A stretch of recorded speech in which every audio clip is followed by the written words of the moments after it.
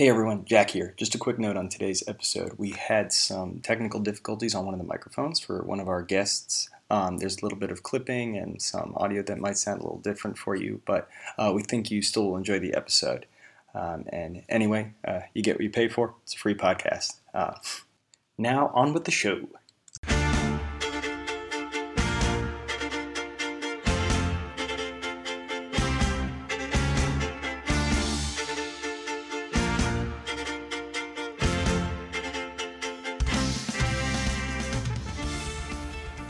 Hello and welcome to Pod for Norge, the official state-sanctioned podcast for all television and film in the Kingdom of Norway.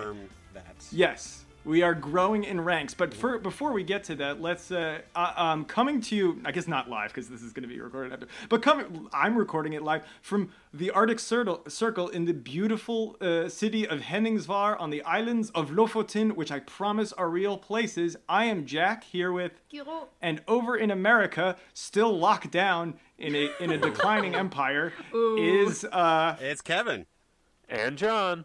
Okay, and now because why not add more people? We have another honest to God Norwegian from the wild joining us. This is my buddy Erland. Say hi. Hello. Thanks for having me, everybody. Yeah, no problem. Thank you for being here and sanctioning our podcast further. Yes, another Norwegian sanctioning this sovereign podcast. you are continuing a line of Norwegians with names I have a hard time pronouncing, including as we've established before, my wife, whose name I've never learned, as well as it's pronounced Norway. I call her Norway. But is it one more time so I can? I tried to explain it to Kevin. It's pronounced Erlen. It's pronounced Erland, like Erland. think air and land. But for some reason, Jack always says Erland, And this is something we're working on. We're working on it, It's okay. It's like air this is and what land. Friendship is about, You have to work through your difficulties. But yeah, Erland, and I are. We work for the same company, but I work in the evil division, and he works in the hippie crunchy division. Oh, nice. So yes, that's the one that cares about the planet. Yeah, that's the one, the hippie one. Hence the Airland. Exactly. All right, guys, this has been off to a fucking insane start. Today we're talking about the 2010 film Nukas, which was directed by Erik Skjoldbjerg. Nailed it. Bureau, help me out with that. Erik Skjoldbjerg. Skjoldbjerg. That sounds Danish. Whatever. I checked. He is Norwegian. He wrote 22 episodes of Occupied. Oh. He also directed 11 of them, and he's actually known for, most famously for directing Prozac Nation, which was with Christina Ricci like 20 years ago. He also wrote and directed the Swedish, I believe, version of Insomnia, which Christopher Nolan remade. That's right. If anybody's ever heard of that. I have seen. Yeah, it's Bootstrap Bill Turner from Parts of the Caribbean. He's like the detective, and definitely recommended. That's a good one. Yeah. And then, actually, which I really want to quickly go into a side thing. I got an email from one of our listeners named Anders. One listener named Anders. He's an American living in California. He wrote us a very, very nice email, and he actually had a couple suggestions on future stuff that we should cover, including covering Insomnia. Yeah. And maybe doing like a comparison between the Scandinavian version and then the American Christopher Nolan version. I would totally be down for that. Yeah. All right, that might be one we can put on the list. Fan. The other things he also... So I don't think Kevin and John will know these, but Erlen, you might know, which is Beforeigners he recommended. Yeah. The TV show, that's on HBO. Yeah, that's so right. There's a you lot guys of would be able to see it. A lot of our friends in that one. Oh yeah, definitely. Most of them. Which we're going to get into today because I feel like this is the final movie that broke our theory that Norway only has 12 actors. Yes. Because I didn't know anyone in this movie. Well, but the IMDb did note that they intentionally used a ton of amateurs, including the cop with the revolver was the twin brother of the actual cop who did that. Interesting. So these are not necessarily actors. God. These are well. That makes even on sense. film sets, you know, we're socialists. Even on film sets, you know, you got to give the twin some role to play because that's just what we do in socialist countries. That's very Probably good for the considerate. insurance. He gets hurt, you know. That's very you considerate. bring in the brother. He also Anders also recommended Exit. I don't know, Erlen, did you ever watch that? That's a great show. Yeah, and it's short too, so it's about 4 hours in total. So it's actually. Can you explain that? Wait, what? How would you summarize It's that? like if you take the Norwegian Wolf of Wall Street and then you loosely base it on some real events. Then you basically have a TV show, 8 episodes, 30 minutes each, about a couple of, like I said, loosely based on true people, true events, in the financial district of Oslo doing crazy shit. I mean, I hope most of it isn't real because it's crazy. Yeah. Yeah. We could look at that. He also recommended Vagveum, Lykkeland, another Stavanger-based TV show about the oil industry, the beginning of the oil industry out there, and Valkyrien, which I forgot to look up that one. Anyway, thank you, Anders, for writing us in. Thanks, if Anders. Anybody else wants to ever write in, we're podfornorge@gmail.com. Was able to snag that domain. Norge. So let's go into this movie. Because I think if the other 3 listeners that are listening to this podcast probably don't have access to the film. Yeah, so no. we might have to do a little more explaining. Yeah, how did we access this? Well, John and I accessed this in a roundabout way. What did you guys do? We went on YouTube, found an uploaded version that was dubbed in Italian. Subtitled in Italian. Subtitles, sorry, it's not dubbed. Subtitled in Italian, then we used auto-translate to translate those back into... And as I was watching it for a second time, I was realizing, why didn't we put the subtitles in Norwegian and then switch it? Or was it that they were already translated? So it was translated, the subtitles were in Italian on that YouTube translated video from Norwegian. By some collective of Italian transcribers online who try to make movies available to Italians. Oh no! Oh no! Oh, yeah. No! But That's bad. Oh yeah, because no, this movie is not. It's important that you know that this movie is not in Norwegian. It is in my dialect. Yeah. Oh yeah. There are a number of instances where I was like, wait, what did they just say? Or what the caption was far off. But if it was, so we saw the one step translated, like Norwegian to Spanish to Italian. But if we clicked the Norwegian version, that would have been translated from Norwegian to Italian to Norwegian, and then to English. And so it is. Yeah, I'm so curious to find out what movie you watched. Me too. Let's get going. Let's get going into it. So, for those who don't know, so Nukas is a film covering the true life events where on the 5th of April 2004 at 8 a.m., the Nukas cash handling in Stavanger, Norway, like a big bank, was raided by heavily armed men. It is the biggest heist ever in the history of Norway. And so the movie follows what would you say, like the day. It's the entire thing is just the day of it. From 3 a.m. to 8:30 a.m. Yeah. Yeah, that's wild. Which I like. Okay, it's nice... let's go with generic thoughts. Kevin and John, how about you guys go first? What'd you think of the movie? From what you saw. Yeah, I liked it. I thought it was fun. It was, not a lot of dialogue, so it was really easy to follow along. It was hilarious.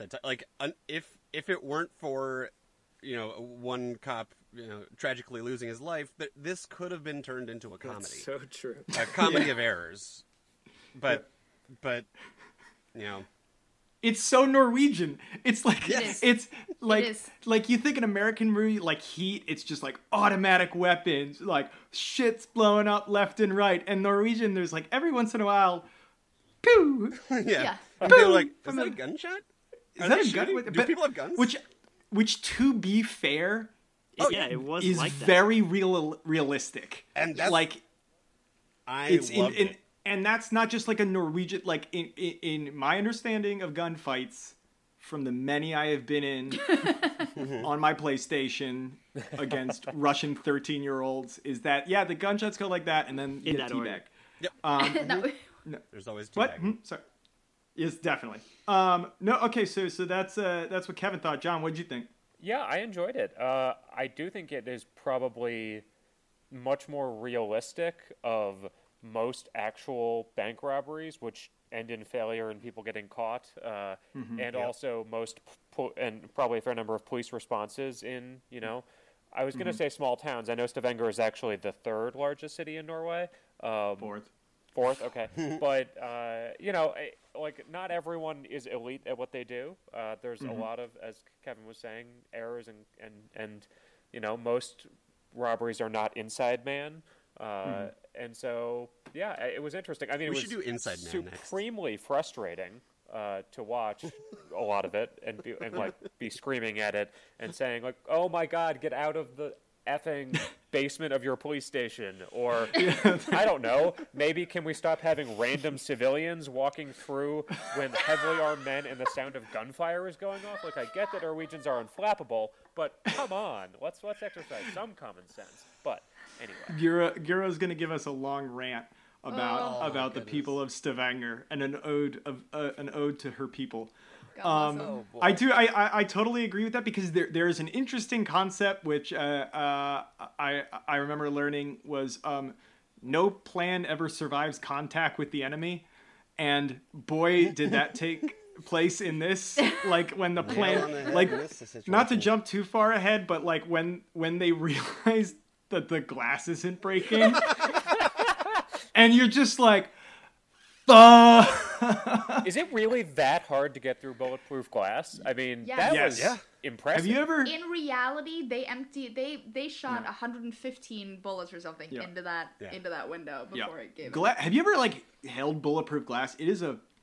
Have you held bulletproof glass? I was once in the president's like motorcade car. The president was not there. Wait, you were in to be clear. in the monster? The Beast. Yes. And it was, no, I was like doing a tour and I got to go into, and the only thing I remember was there's two things I remember. One, the door is the heaviest goddamn thing. And the glass, it's just, it's a brick. It's all, there are also guns and like explosives in the door. Yes. But no, the other thing I remember, we're so sidetracked already, is that all the door handles are cupped. Which I was like, why are they cupped? And they say, so people can't run up and handcuff themselves to the door. And so there's not a surface where you could fit a handcuff through and lock it, or a zip tie or something. So, I don't know. I just like, man, someone thought that shit through. Oh, yeah. Well done. Yeah. Erlen, what did you think of the movie? Ooh, I love how everyone was like, yeah, I enjoyed it. I don't want to be that guy, but I really didn't like this movie. I thought it was really good. That is why we have you on here. I mean, that's perfect. I might be the second Norwegian sanctioning this podcast, but I will not sanction this movie because it's completely missing the third act. Fair. I mean, did anybody else feel like it just ended and then you're like, wait, so did they get caught or what? Yeah. Go ahead, Kevin. No, absolutely. I watched it twice because I kind of fell asleep in the middle of it the first time, but both times I was like, "Wait, that's the end? That's how it ended." The steady cam on the bus or from off the bus was an interesting way to end it. Like just the single shot for the last 4 or 5 minutes. The word "interesting" is very neutral. Did you enjoy it?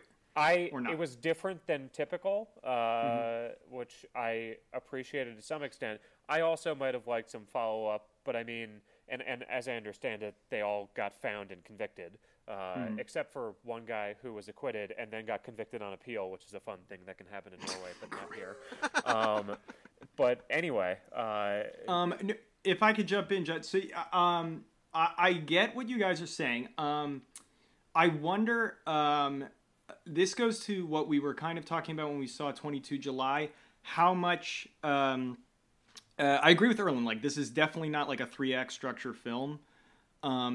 It's more like an unfolding of true events. And the first film that came to mind was United 93. I don't know if you ever saw that about the plane that was hijacked on 9/11 and then retaken by the passengers and crashed in Pennsylvania.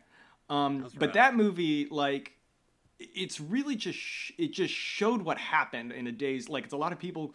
I mean, it's actually super boring in the beginning because it's just a lot of people going through like airport security, which is not fun to watch.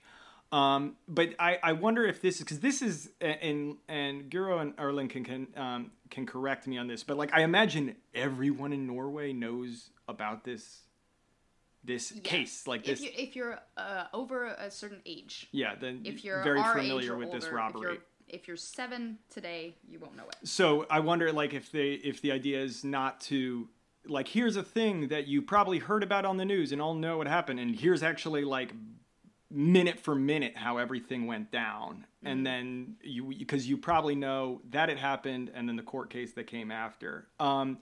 I had a realization while watching this film that this kind of I thought that this is a kind of film that I bet a lot of people are not going to like, but for me it fits into a category which I now realize I really, really like, which are I don't want to say conspiracies because that's like UFOs and aliens, but like movies about people who are conspiring in a group, or like plots, movies about like a plot to do a thing, whether it be like Valkyrie to like kill Hitler, or Ocean's 11. You know, Ocean's 11, perfect example. And where also, or like something that covers an event like this, like the Kennedy assassination, and they go, okay, so this is where this guy was, here's what happened at this angle, and in like a real breakdown of a system to see how shit, like how the events unfolded. Kind of.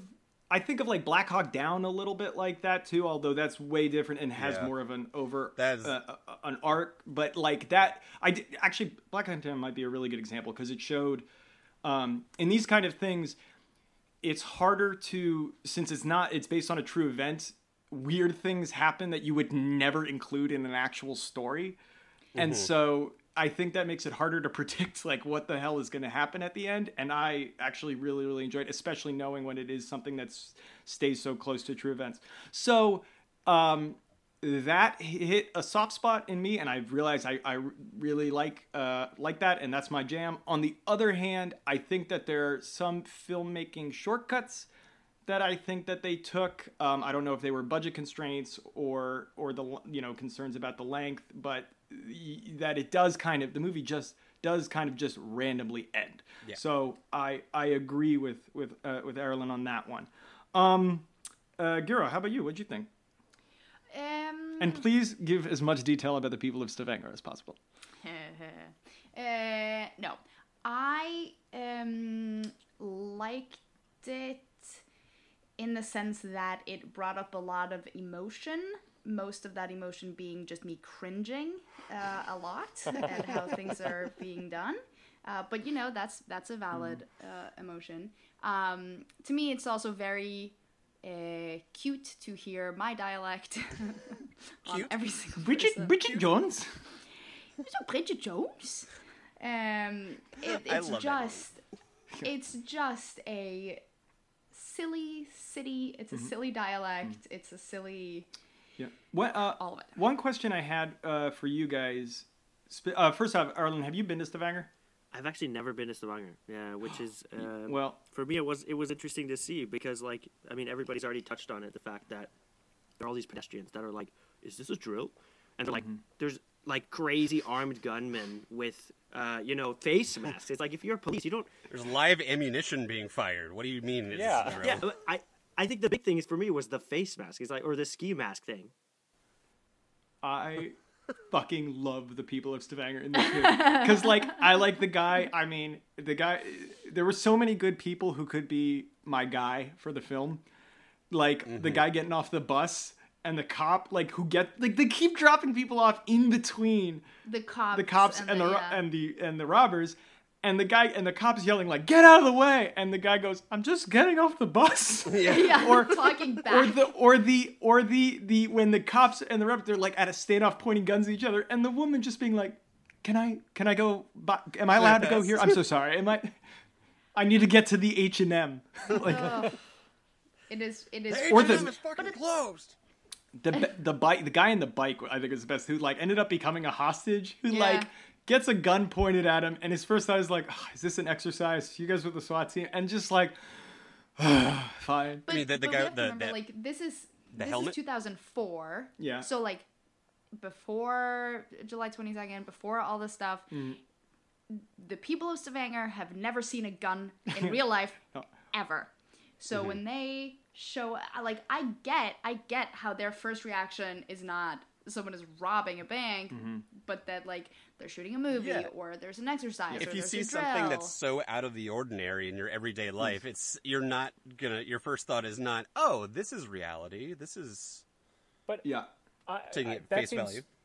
I don't know. That seems so weird to me because if you are not used to seeing people carrying large semi-automatic weapons, and you then see lots of people carrying large semi-automatic weapons, and you hear gunshots, how is the reaction not, oh shit, that's weird. I shouldn't be, walking in the middle of this. I have a comparison, and it's going to sound ridiculous at first, but just bear with me. So, when I was in Chicago on spring break in college, I was walking around town, and one day we saw a bunch of people in animal costumes. No explanation, just crowds and crowds of animal costumes. As soon as we saw the second group and then like a third group turning the corner, we were like, oh, okay, this is just a thing. Like, this is that is something that we just don't know what's happening, but they know what's going on, so we're just going to let them do whatever they're going to do. Yeah, like they could have all had guns under those animal costumes. They didn't, but and also the very different stakes in these situations. But it's I agree with Guro. Like, if it's not something that you would have ever seen, and it's so out of the ordinary, like, okay, it's because it's so weird. There has to be something that I'm missing. And I'm sure like these people eventually start to figure things out, but if there's not active shooting and there's a lot of police standing and you're just kind of walking the way you normally walk and there's a bunch of guys standing around like that, you might think, oh, is this an exercise? Like, and no one's running, because a lot of it I notice no one's running around or doing it. It's a lot of waiting. Yeah. And picking up so bills. I can absolutely one question I had for all of you guys, which is why I asked if Erlen had been to Stavanger, is how well were you able to comprehend the space? Because this all took place at least the active scenes in the bank, and then right outside of it with a lot of cutting back and forth to certain streets. Now, because of Guro, like, I have been to Stavanger before, so I'm actually pretty familiar where everything is laid out, and I think the church was very helpful, and honestly the H&M helped me orient where everything was, and I want to know, how were you guys able to track that? It took me a little bit to like kind of wrap my head around it, but when it everything like clicked into place when that last shot of the cop running towards the cars getting away. And I saw like the H&M and the church there. It just kind of like, oh, okay, now I know exactly where that is. I know where the action took place. So it took a little bit, but I eventually formed a decent mental map. Because that was my concern. I could see that might have been difficult because I noticed that there weren't a lot of establishing shots. Like, there weren't a lot of wide shots ever. There's a ton of medium shots and a ton of close-ups. Specifically, anytime someone is driving, there's just a guy in the back seat filming them and like up and at an angle, which I probably was very difficult. But also hilariously entertaining in the case of the cops, that when they decide to pull over the guy who's got the too many chairs, and I was just like, these are the cops of a major city, and they are adorable. They are. And I loved it. They're just doing their jobs. They were. And they're making sure that the road is safe. No, but that goes back to your other point of like, it's events unfolding. You don't see, in your everyday life, you don't get those establishing shots of where you're walking into, or you don't get that coffee shop facade before you walk in.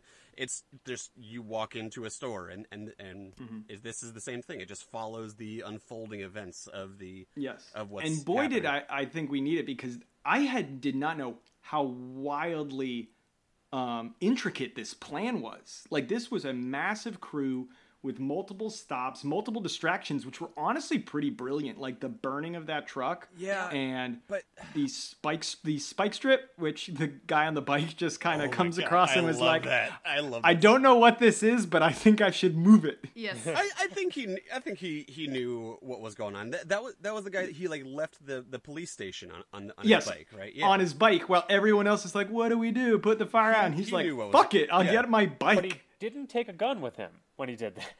Well, don't be ridiculous, John. Like, why would you need a gun? Guns. They only had 5 revolvers. He was like, "I'll leave it for which the they other had to guys." load on the way. Yeah, but it is because that's actually a good point, because if you walk at a brisk pace from the police station to where everything was happening, it's 10 minutes. Which means if you jog or run, it's 6 minutes. Yeah. And I have to believe that it took more than 6 minutes to put out a truck fire. Mm-hmm. Yeah. I would agree. Yeah, that was pretty... I wonder how much of this... So one thing that is I don't know if Kevin and John were able to tell, but so this took place over Easter break, which is pretty intentional of them. And as Giro's mother has told me, the only people in Stavanger during Easter break are Catholics and dogs. What? Yes. The rest of us everyone else goes in the cabin. Yeah, everyone else. So there's just no one downtown. Yeah. That's where we were. Me and Mama were at the cabin. Actually, do you want to, Giro? So Giro like lived through this in such a way. Do you want to tell me a little bit about how your experience was? Yeah. So, right next to the church, which is in a lot of the shots, was my school, my high school. I was informed by my mother 12 minutes ago that, contrary to what I had thought before, I hadn't started going to that school yet. Yeah, no, I know I told you like 17 times. That's when I was at that school. That's not correct. I started the year after. Great. So I make up things. But you were at the cabin when it happened. Me and Mom were at the cabin. Yes. And we're getting the news sort of trickling in, and we're like, what's happening? My dad was arriving by plane, so I think they like stopped some stuff at the airport. It was all very confusing. And the day after, we saw a bunch of helicopters, around the cabin area where we were. Because at that point, most of them had gotten away. Mm-hmm. Maybe all of them. So, and then you just start searching frantically. Mm-hmm. So the airports, the ports, the mountains, all of it. So they were trying to figure out where these guys went, and it took them a while to round them all up. Yeah, that's pretty wild. Yeah, but I remember it being kind of but then again, I was like 14, so it wasn't. Yeah, a lot of other stuff going on at that time. I actually had a couple questions that I wanted to pivot to from the movie. What was the tape they put on their arm? They actually comment on it in the beginning. For William? They put a little tape around their shoulders.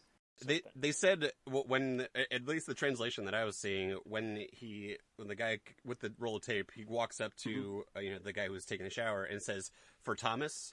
Yeah, he did. Is Thomas the one with the cancer? Oh yeah. Yeah, no, that was Alex. Oh, okay. Thomas was acquitted by the jury. Oh. I'm just on the Wikipedia page right now. But then convicted on appeal. He was the guy that... he's the one who got convicted on appeal. Okay, so the tape didn't work. But maybe it was... If he's like driving the car, then he needs to be able to easily spot them and distinguish them from... That is actually a good point. Well done. Yeah. Huh. The other question I had was, what is Yaren? Wait, because one of the lines is when the cop is like the main guy with the revolver is up and he has other police officers joining him running up. They're like, "Where's this building?" And he's like, "It's right here." He goes, "I thought it was down this way." And he says, are you from Yaren? Yeah. Yes. The translation we got for it was, "Are you from out of town?" Yeah. Oh, okay. Oh, well done. Well done, Italian translators. Yeah. Auto-translate. Speaking of the Norwegian language, we have this word called guttastemning, which I kept coming back to essentially because in the beginning of the film, I'm sure you'll remember, there's the leader of the pack, and he's basically trying to get all 11 people super hyped up, and this word guttastemning comes to mind because it's essentially translates to kind of like the Norwegian version of bro culture. So he's like, "Kom igjen, gutta, dette blir kjempebra. Like, let's do it. You know, this is gonna be the biggest heist in the Nordic countries." And he just comes back to this attitude throughout the entire movie. You know, despite however poorly things are going. You know, it's like the glass isn't breaking. He's like, "Kom igjen, gutta. This is gonna be great, like, no worries." At the beginning, during his first pump-up speech, I thought one of the translations killed me. He says, and we're gonna break the glass, the translation was, it's gonna crumble like a biscuit. And then in English, he says, piece of cake. And the translation was, smooth as oil. What? The translation from Norwegian... Yeah. Which was said in English to Italian to English piece of again. cake must not be an idiom in Italian, I guess. I guess not, yeah. Let's get fucking paid was also said a lot.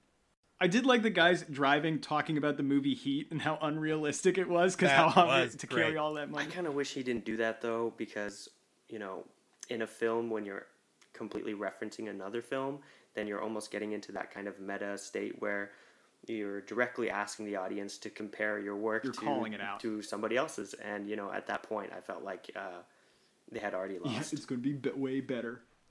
It's like a show don't tell kind of thing. But the whole thing with the Bridget Jones's Diary, like, that was also in the same vein of, like, just kind of put in there only to make it like, this is happening in 2000, like, this is the time that here it we are happens. in 2004. Yes, you're placing it. Oh, I need to update my MySpace profile. And the same thing with, like, Heat. It's like, oh yeah, no, you're watching a movie about, you're like, it's making you aware of the reality of it. But was it? I had a question: are all those shot like on location? Was everything shot in the exact same spot? In the exact same spot. Wow. That's the exact square the actual shootouts took place in. And the police station was real too. Yeah. Although apparently there had been some renovations that extended the police station slightly, and they nearly destroyed the renovations unintentionally by setting something on fire under it. Tight. Did you go? If you go and Google the pictures of it, it matches really, really close to everything. So they did really stick close to what the actual events. That is one thing. I feel like I've noticed a lot of really great attention to set dressing in all Norwegian films. Yeah, there's very good attention to detail paid to the background. Hey.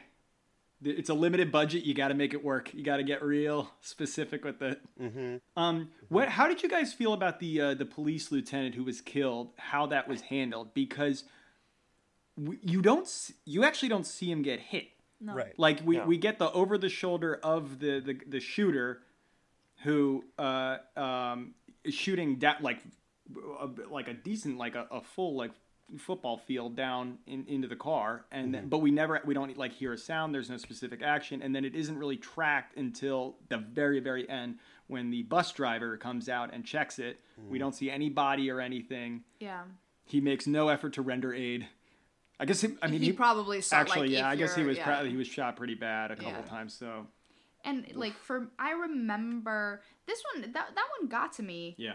And I very much think it's because I'm from that city and I know... Like, you knew his name when he first came on screen and they mentioned it, so... And that was a big deal in our city because being a cop is actually pretty safe. And he was also portrayed as such a nice, decent, competent guy. Yeah. A lot of really calm people in this movie. Yeah. He was very calm because, I mean, this is speaking of the unflappable thing. They showed a couple points where he's in his vehicle backing up as he's being shot at. Like, you do hear, and I think you see some impacts on the windshield. And he's he's not ducking. He's not, like, speeding up quickly. He's like, oh, I'm going to back up now. Which, obviously, I guess they don't know how he reacted, but that was an interesting way of portraying that. In an American film like this, I'm thinking of, like, Patriots Day or whatever. Yes, where exactly. You that's have a great... people, like, thank you, John. That's a great movie to and compare this to. Like, jumping and getting on their radio, like, I'm under fire, which is probably accurate to what happened on Patriots Day, potentially at least. But it is a very different set of reactions. Yes, and I don't know. And again, this goes to a balance between what I'm carrying as an American and like what I'm imposing like culturally, and then also projecting what I feel, how I would react in an actual scenario like that, and how other humans, just deal with these kind of pressures. So I don't know. I do. This reminds me of that. I don't know if I've told this before, and I apologize, and I will cut it out if I have. About when there was a group of Afghans in Afghanistan, a group of American and British soldiers who both came under fire at relatively the same amount of time. And the Americans get on the radio and are just like, "My God, give us up! Like, someone get a fucking Apache helicopter over here! Like, we're under heavy fire!" Like, and so like, "Oh God, we'll come over." And the British, who are taking the exact same like real heavy fire, are like, "Sorry to bother you.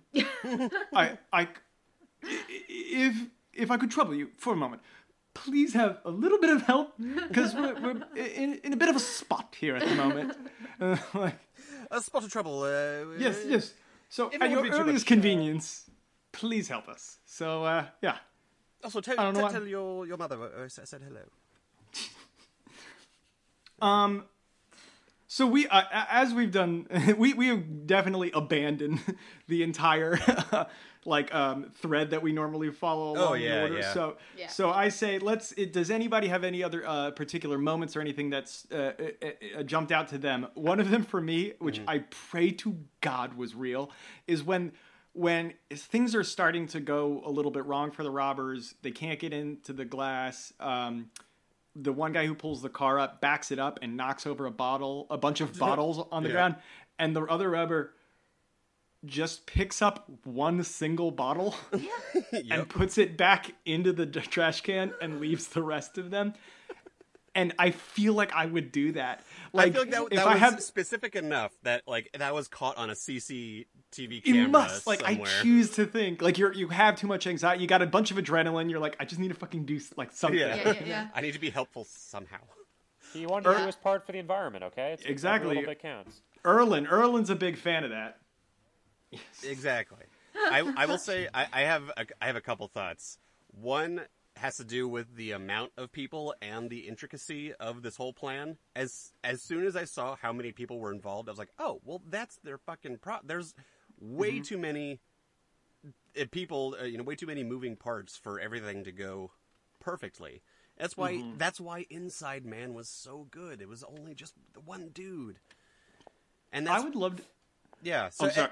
No, but that was like... From a like just thinking of how stupid these criminals were, not necessarily from a movie standpoint, but like the actual, execution of the heist. It's like, man, these guys were not great at what they were doing, but they managed to pull it off. But burning the car, I thought was really smart. Like the fact that shut down an entire police department was genius. And had they broken the glass, had someone did their proper fucking recon on the glass, like they probably would have got completely out without a problem. Exactly. Yeah. Another thing I wanted to say was that this movie sounded beautiful.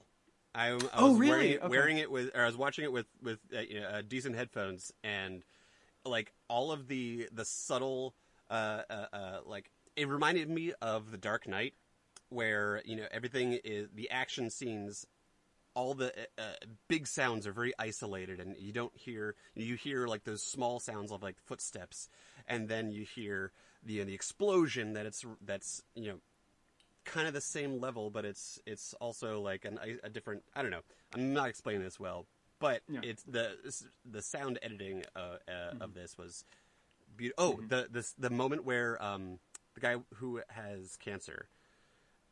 Like they focus up, they like kind of pan over to him, and there's like someone else far away is saying something, or it's like a memory. And he's like, he has cancer.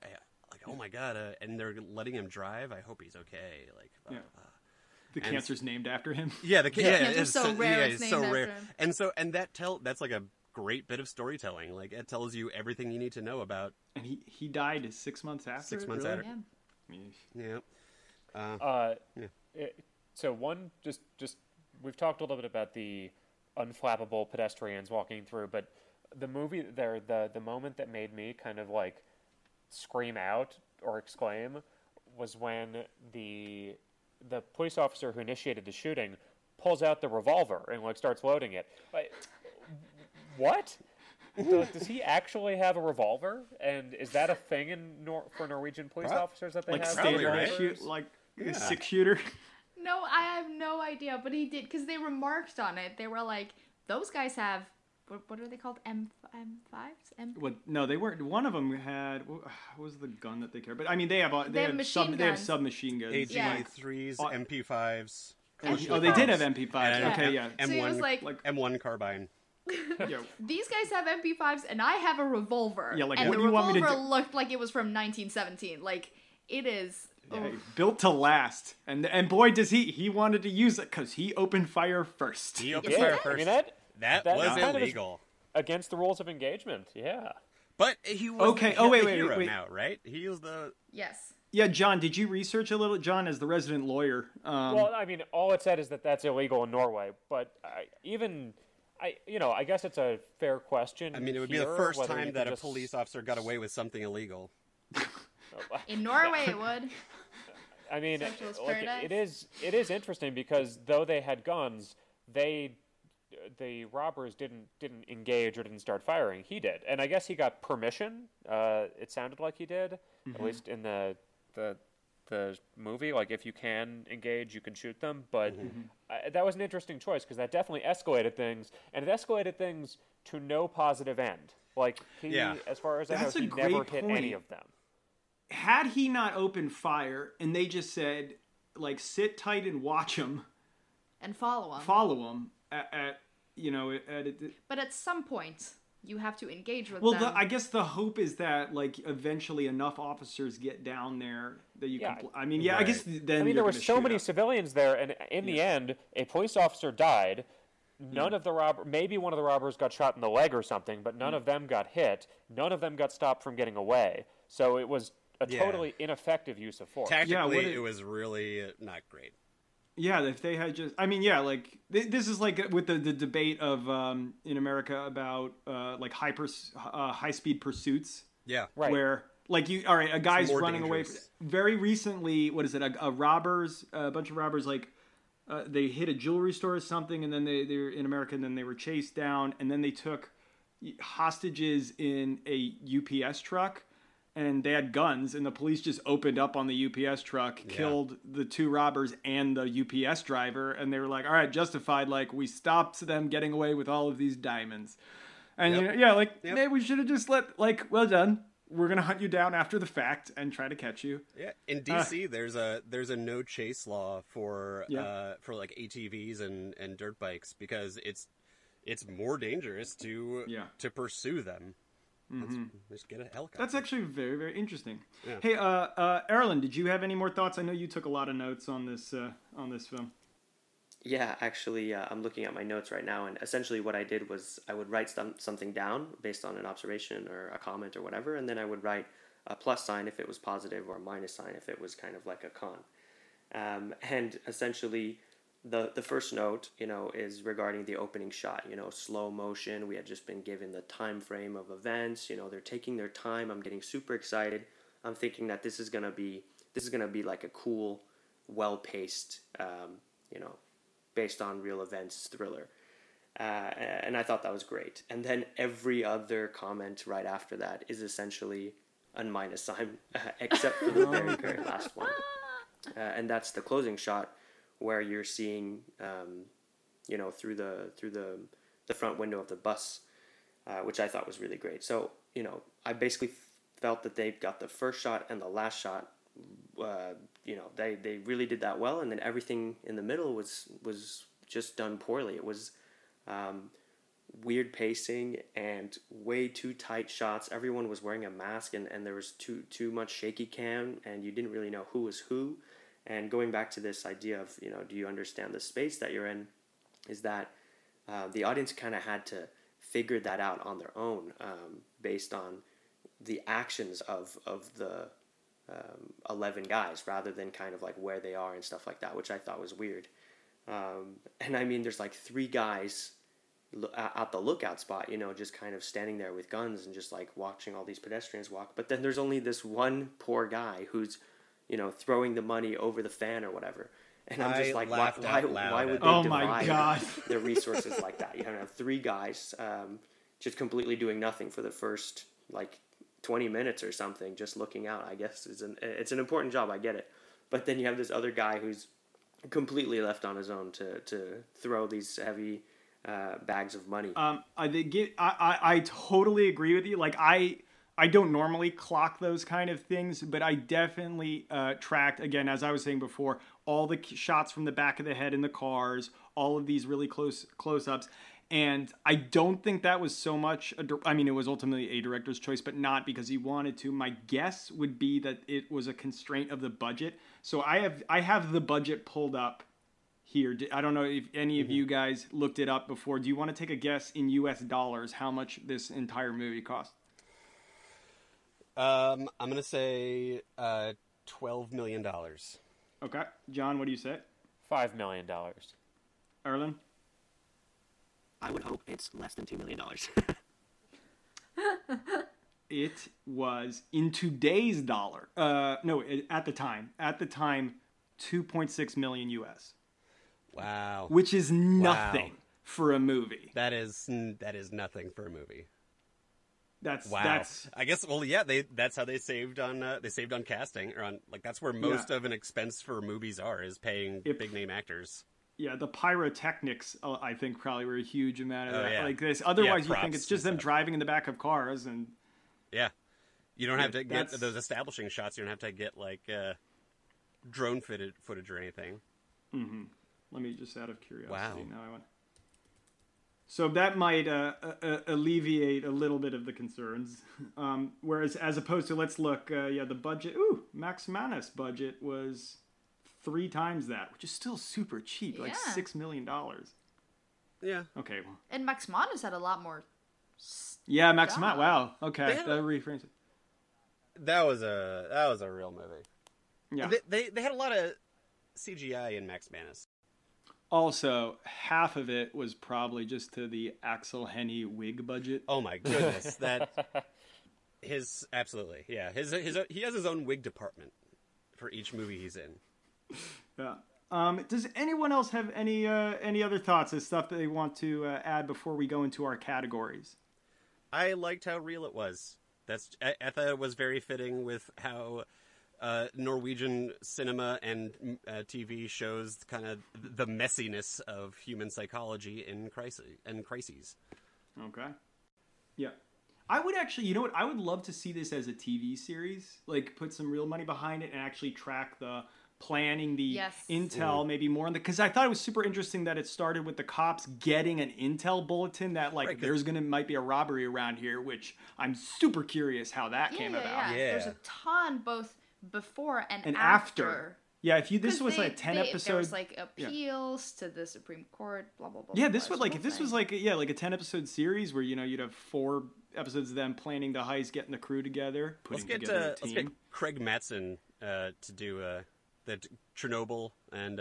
Oh yeah, there. Yeah, that's get that showrunner to. And then but let's go into our categories. So as always, we begin with who won the movie. I'm Kevin. Would you go first and tell me who won the movie? Who won the movie? The robbers won. They got away, and they got the money, so they won. John. So I'm once again going with a thing rather than a person, but I think the general sense of Norwegian unflappability won. As we've discussed, people just walking by armed men carrying guns while they can hear gunshots. Buses continuing to run. Police officer being shot at who doesn't even duck. General unflappability. Yeah, it was good. Gira, who won the movie? I wrote down the cop who our friend who we watched this movie with kept calling him Norwegian Clint Eastwood, which is the cop with the revolver. Yep. The Dirty Harry. Yeah, because he was just calm and he was running. Cool as a cucumber. He was holding a revolver with one hand because he really wanted to have the radio on the other hand to like. I don't know if you've ever fired a revolver. It has kick. Yeah, Yes. he would not have been able to hold that all that well. But I have who won the movie is the company that makes that glass. Like the whole time I was just like, they have to sponsor this movie because that would like all I would be bringing up in my marketing is just how these guys could not fucking get through it. Yeah, we were a plot point in a major motion picture. Yeah, Erlen, who won the movie? Yeah, I was originally thinking, the kick-ass glass as well would be the thing or the person who won the movie, but I'm actually going to go with not the bus driver, but the guy who told the bus driver to go and ask the police because, everybody's aware that there's some kind of robbery going on. And when the bus driver's like, what do I do, boss? And he's just like, well, I don't know. Maybe you should just go ask the police, even though they might be in a gun battle or something. Thanks. Call someone? I don't know. All right, let's go through then. Who lost the movie, Kevin? Who lost the movie? I just thought of it. Pass. Come back to me. John, who lost the movie? So I think Norwegian Clint Eastwood lost the movie. No. I understand that he ended up being hailed as somewhat of a national hero after this, but again, I think he made everything worse without accomplishing anything. So I think he lost the movie. True. No. My answer is who lost the movie is Norwegian Woody Harrelson. Woody Harrelson. Which one? The lieutenant. Oh yeah. The guy who died. Yeah. Oh. Okay. Yeah. I guess pretty safe choice there, Kev. Yeah. Well, the robbers won. You're right. Yeah. Yep. Yeah. That tracks. Guro, who lost the movie? To me, I think it was obviously the cop who passed away, but also the bus driver who found him and had to deal with all of that and you could see even in those few shots that this is not great for him. I thought what was interesting during the movie is that for certain characters they would bring their name up on screen. Yes. And when they brought the name of the bus driver up, I was like, oh, this cannot be good. No. Nothing good is going to come out of this. No. But I agree with Giro. That's who I had lost in the movie. The bus driver who could not back up under fire. Which, I mean, nor could I probably, but it, this kind of choked at a moment of need. Mm-hmm. How about you, Erlen, who lost the movie? I'm going to go for an inanimate thing here, and I'm actually going to say the Stavanger accent lost the movie for me. You know what? And, what? Not to hate on the Stavanger accent, and I'm sorry, Guro, I know that this is near and dear to your heart, but I just think it was so funny. We invite you on this podcast. You're a guest. Everybody in the movie just kept, saying all these things with the Stavanger accent, and it was just funny to me, and for example, there's that shot where the bus driver finds the cop who had just, he's just been shot, and when he calls it in, he first says it in the Stavanger accent, and because he says it in that way, it's in a dialect, and then he basically has to repeat it. And in the book mall? I don't know if that was kind of on purpose or why they kept that in there, but I just thought it was funny that the director essentially just peppered all this funny Stavanger accent stuff throughout the movie, including the whole Bridget Jones just went to see that over the weekend, which I was just it was hilarious. Erlen, can you because I don't want Giro to reply on this. How would you explain what the Stavanger dialect or the people of Stavanger how would you explain that to an American how they should think about it? Is there an analog? You used to live in the States, so you know.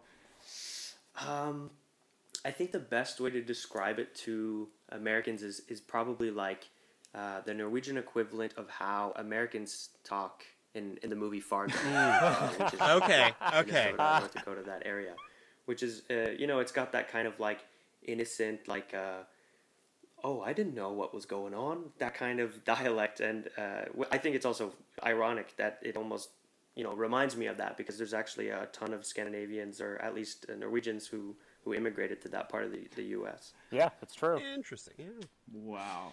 That's fantastic. But it's true because it's very like the especially the women that are in the show a lot. They sound very like woman 47. Like they say things that are like so dumb. They're Karens. And cute. The Karens of yes, but they don't go to Walmart and yell at people. In my notes, I have at several points written the people of Stavanger. Doopy doopy doopy doopy. Can I go past? Is this an exercise? I just got off the bus. Like the Swedish chef would be in the U.S. Why does every podcast we do end up just becoming like racist against Norwegians? Oh my God! We love it. It's from a place of absolute love. Yes. Yeah. Right. All right. Let's go to our final fun category. Who is your guy? Kevin, do you have your guy, or should we pass? All right, who's your guy, Kevin? My guy is the guy who's cleaning up the spikes because. God damn it, that was my guy. Okay. Well, all right, tell me why. He was a great guy to have. Yes. But yeah, no, he was great. He was like, fuck, this is what I need to help. This is probably not going to do. Fuck, okay, just get him out. Just get him out of the road. Just get him out of the road. No. Thank you. I'm jumping in here because that is also a bike cop is my guy because at every point, like when I was trying to put myself into the movie, like what I would do, like when there are fires out there and everyone's standing around, he's like, all right, fuck it. I'll take a bike. It's 10 minutes away. He gets there, I'm like, great. He does that. He gets to the spike strip, hits that, and is like, probably a good idea to move these out of the way. Smart. I would have done that. Very, very cool. Bikes down on a broken tire, gets held up by that guy. Yeah. Do you remember? For a while, for a while, and then he does I was just thinking, okay, you wait till like he's probably not going to kill you. This isn't like a terrorist attack. They're clearly robbing. So if you just at the right moment, like on a reload, get up and run, he probably won't shoot you in the back. And he did that. And so totally my guy. Yeah, appreciate that. John, who's your guy? So this guy may be too consequential for typical, but I said the bus driver was my guy. Because, much as he's easy to make fun of, he did eventually stop loading his bus. I don't think he actually did go up and ask a police officer what he should do. I think he exercised some independent judgment there. And then, he went and figured out what happened to the poor police officer. I don't know. He's just he's like reacting somewhat rationally in this whole circumstance, unlike many other people. So I'm going to call him my guy. Guro, who's your guy? My guy, because we can't let go of how silly the Stavanger dialect is the Stavanger dialect represented by one guy who we haven't talked about yet. We've talked a lot about the Bridget Jones lady. But at some point, there is a guy, because the buses just keep running, there's a guy who asks, like, he's on the outside of the bus and he wants to get on, and he's asking the driver, can you open the back door? And none of the Americans will appreciate this, and maybe not even Alan, but in my head, there's something beautiful about, or not beautiful, mostly just silly, about the way he says it, because it's all the Stavanger words in one bit. Can you please say it? And he says, kan du åpne døra bak? And I can't explain why, but it just fills my heart. One more time? Yeah, one more time. Kan du åpne døra bak? I love that. I want that to be my ringtone. So that guy, that actor who had one line and delivered it so perfectly, he's my guy. Wonderful. All right, and then Erlen, it goes to you. Who's your guy? My guy is undoubtedly the team hype man. The same guy who I referred to as, the guttastamning or the Norwegian bro culture word. I mean, no matter how poorly things were going, this guy was so positive, and he was just, getting all his boys fired up for all this money they were about to steal. No matter how shit everything was going, he was like, this is going to be great. So this he's my guy. That's fantastic. Yep. All right, let's go on to our rating. Now, Erlen, this is your first time here. Other shows may rate things on a 1 to 5 star scale. We don't do that here. First, we take the Norwegian system of 1 to 6.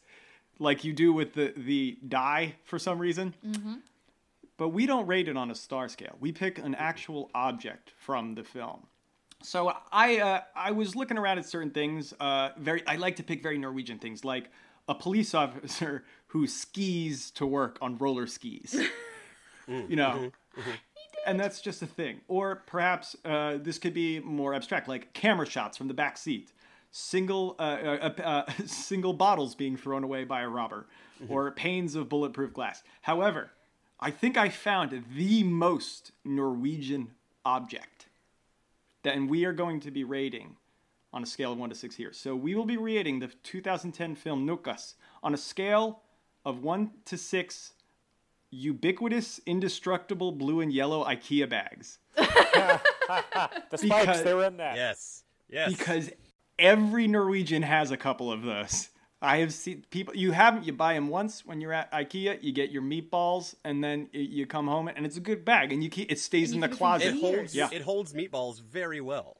To the fact that the robbers in this movie got all of their tactical gear and shit, and bought all of this stuff, and had automatic weapons, and went, well, what are we going to carry the money in?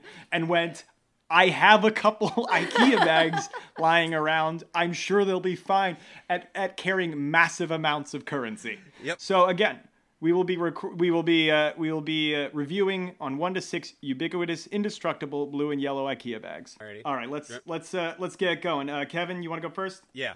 All right. I'm gonna give this movie 4 ubiquitous, indestructible blue and yellow IKEA bags.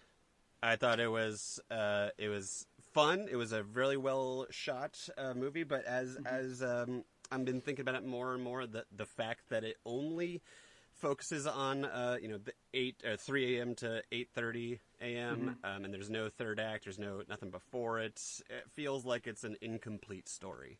So what story was there was enjoyable. I really liked the moment to moment aspects of everything. But yeah, I think we everyone has already been iterated. Needs a third act. All right, John, how about you? I am going to give this movie 4.5 ubiquitous, indestructible blue and yellow IKEA bags, and I'm choosing that because I think I like the pacing overall. I did not I never found my attention drifting, and I do not think any time was wasted. And I agree with you guys. I felt myself wanting a little more, but I think that's a better way to end a movie than feeling like my time was wasted. I felt very frustrated during a lot of the movie, but I think that seems correct. I was engrossed in it and wondered why the police couldn't, get there faster, and why there weren't more of them, and why the robbers didn't plan this better, and why they couldn't get away. And then they crashed into each other in the car, and I found myself very engrossed by this movie. So I'm giving it 4.5. Garo, hit me. I'm gonna join John at 4.5 ubiquitous, indestructible blue and yellow IKEA bags. Clearly, since I'm from there and I remember this happening, it holds a special place in my heart. But it wasn't the best movie I have ever seen in my life. Yeah. But I enjoyed it. I enjoyed it. I appreciate it. I'm gonna come in at a 4 indestructible blue and yellow IKEA bags. I actually probably would have put it lower for a lot of the reasons that Erland mentioned. I'll learn it one day. However, for what I explained earlier about my love of these kind of films that are not necessarily following a 3-act structure, that kind of show a breakdown of a true event, and go to as I described earlier, my love of plots and things, that kind of bumped it up from, I'd say, 3 to a 4, as well as the fact that they did a lot on a $2 million budget. So yeah, I'm gonna go with a 4. And Erlen, do you want to lower our average a bit? Yeah, I'm gonna go with unsurprising 1 ubiquitous and indestructible blue and yellow IKEA bag. And I'm sorry for being so harsh, and it's I think it's maybe I had way too expectations, but I mean this is one of the biggest true crime or true event type things to ever happen in Norway, especially within the whole like heist or robbery type occurrences or whatever. And being such an important event, I was just expecting it to be a lot better. I was expecting them to tell that story a lot better. I mean, everything going back to the complete lack of that third arc, the complete lack of introduction to who these characters were or who the victims were, and instead it just kind of focused way too much on all the clumsy elements of the heist, and honestly made the audience scratch their head in regard to that stuff, rather than being like, look, we're purposely trying to tell you how weird this heist was. And I mean, just to give a comparison, July 22 or July 22nd, that movie about the Utøya, the horrible events of the Utøya shooting, was essentially a similar film in the respect that it was a true story, and that you're telling the story around an antagonist, whereas at least in July 22 they had a huge part of the film dedicated to going into one of the victims, one of the main victims, and like kind of their experience of it, and also it just delved into that part of it and made the audience kind of connect more, as opposed to this was just kind of like directly shaky cam running after characters doing things clumsily, and like I don't know, I just didn't feel anything. I didn't feel any wiser, from it. And especially when the movie ends, you're left to actually do the research to find out what ended up actually happening after. You don't even know if they got away. So I feel like that's a fair point. They didn't even tell the story. That is a fair point. As good as they could have. We respect you. And we like it. I appreciate it. Yeah, the last thing we want is everyone having the same opinion. It's okay. I mean, we all have our own opinion, and some of them can be wrong. Yeah, exactly. And we love you regardless, even if you're wrong. All right. Well, thank you all, guys. This was great. One thing we can talk about is whether what movie we want to do next. I don't know. I have not asked Erlen about this before, but do you have any suggestions of movies that we really need to watch?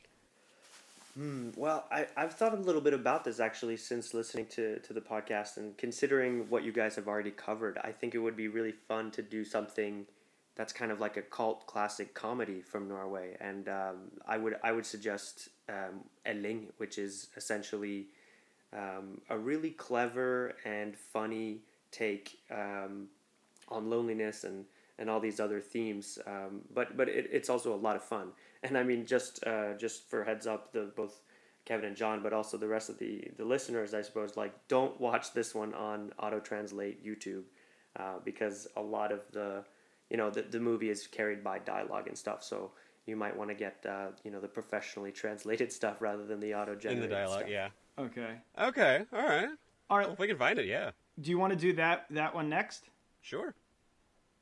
Okay, so that's the 2001 film Elling, Elling. Does that sound right, Erling? I'm Googling it now. So yeah, we'll check to see if hopefully Kevin and John can find a way to actually access and watch this film. But that'll be the next film that we cover, 2001's Elling. Awesome. Cool. All right. If anyone wants to send us any feedback, any other recommendations, defending Erlen's opinion, please do so at podfornorge@gmail.com, and we will catch you for the next film. Thanks, everybody.